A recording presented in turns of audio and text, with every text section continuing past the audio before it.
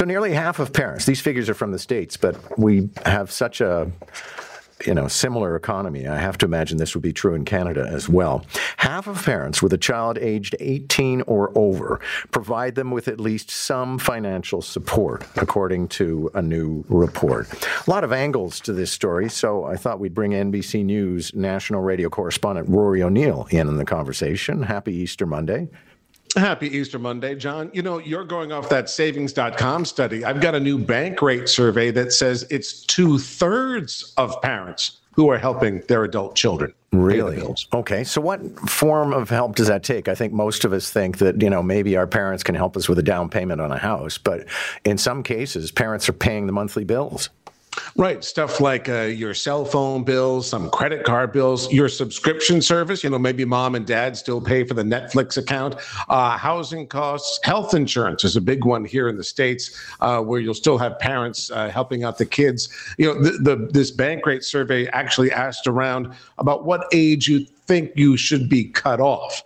The Gen Zers, the younger ones, 18 to 26, surprise, surprise, they want that free ride to last a year or two more. But the baby boomers are like, nope, cut them off closer to 19 on some of these spending accounts. Yeah, it's funny. My parents actually, the only help they provided was loans with interest, I might add. Oof. So they didn't pay for anything. But they were raised in the Depression, so I think they thought we had to get stoic and get fast.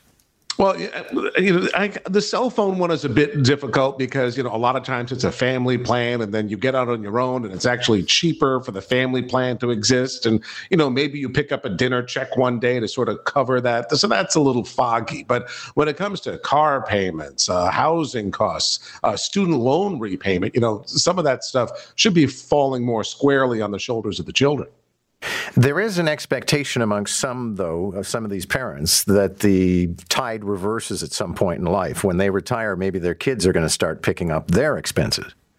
Well, right. Or they say, well, it's going to be yours one day anyway. You might as well have it now. But some of these contributions are pretty significant. So we said 68% of parents with adult children say they're making financial sacrifices to help them. A third of those, though, say it's a significant contribution. Some are, dipping into emergency savings or slowing down sort of their debt repayments. Others, as you pointed out, aren't contributing to their own retirement, and instead helping their kids cover costs like cell phones and cars. Thanks a lot for this. Good to have you, sir.